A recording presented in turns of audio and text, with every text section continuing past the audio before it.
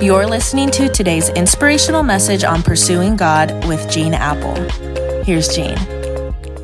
Well, thanks for joining me today for our journey of pursuing God. I'm always honored to share this time with you. This week, we're looking at what Jesus said to the paralyzed man in Mark chapter 2, who was lowered through the roof in order to have Jesus heal his paralyzed body. But to his surprise and everyone else's surprise, Jesus began addressing what had paralyzed this man's soul. J.B. Phillips translates 1 John 1:8 this way. He says, "If we refuse to admit that we are sinners, then we live in a world of illusion and truth becomes a stranger to us." What does it mean that we live in a world of illusion? Genesis tells us that when Adam and Eve sinned, they suddenly felt shame. And their first reaction was to hide from God. For thousands of years of human history, shame has accompanied sin. And for thousands of years, human beings have fallen for the illusion that their sin could be hidden from God. But with an all-knowing God, there's no such thing as a secret sin. Secrecy is an illusion. Moses warned the children of Israel before they entered the promised land that if they sinned, he said, "You may be sure that your sins will find you out."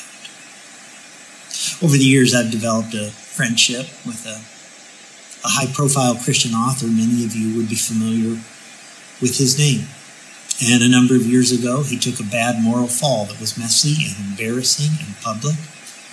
He was living in a world of illusion that his sin could remain secret. And after his fall, he turned in God's direction and he rebuilt his broken world.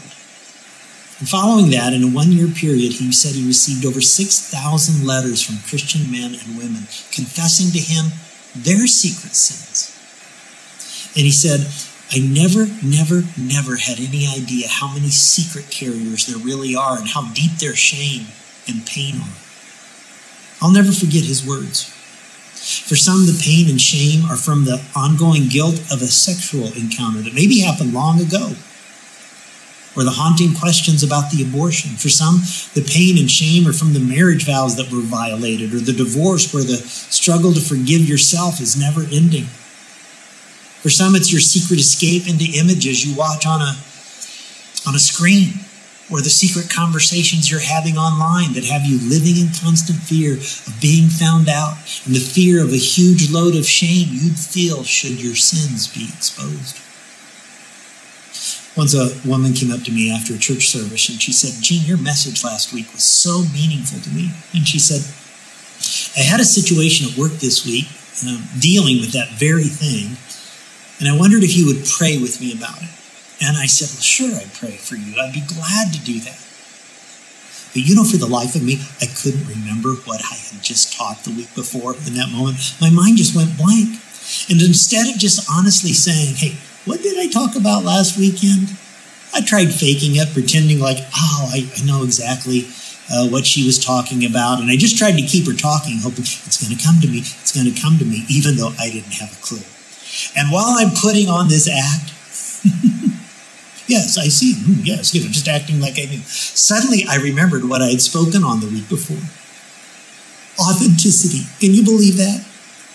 It's hard to be honest about our faults, isn't it? But only when I honestly acknowledge my sins and my need for forgiveness will I be in a position to be touched by the only God who can forgive my past.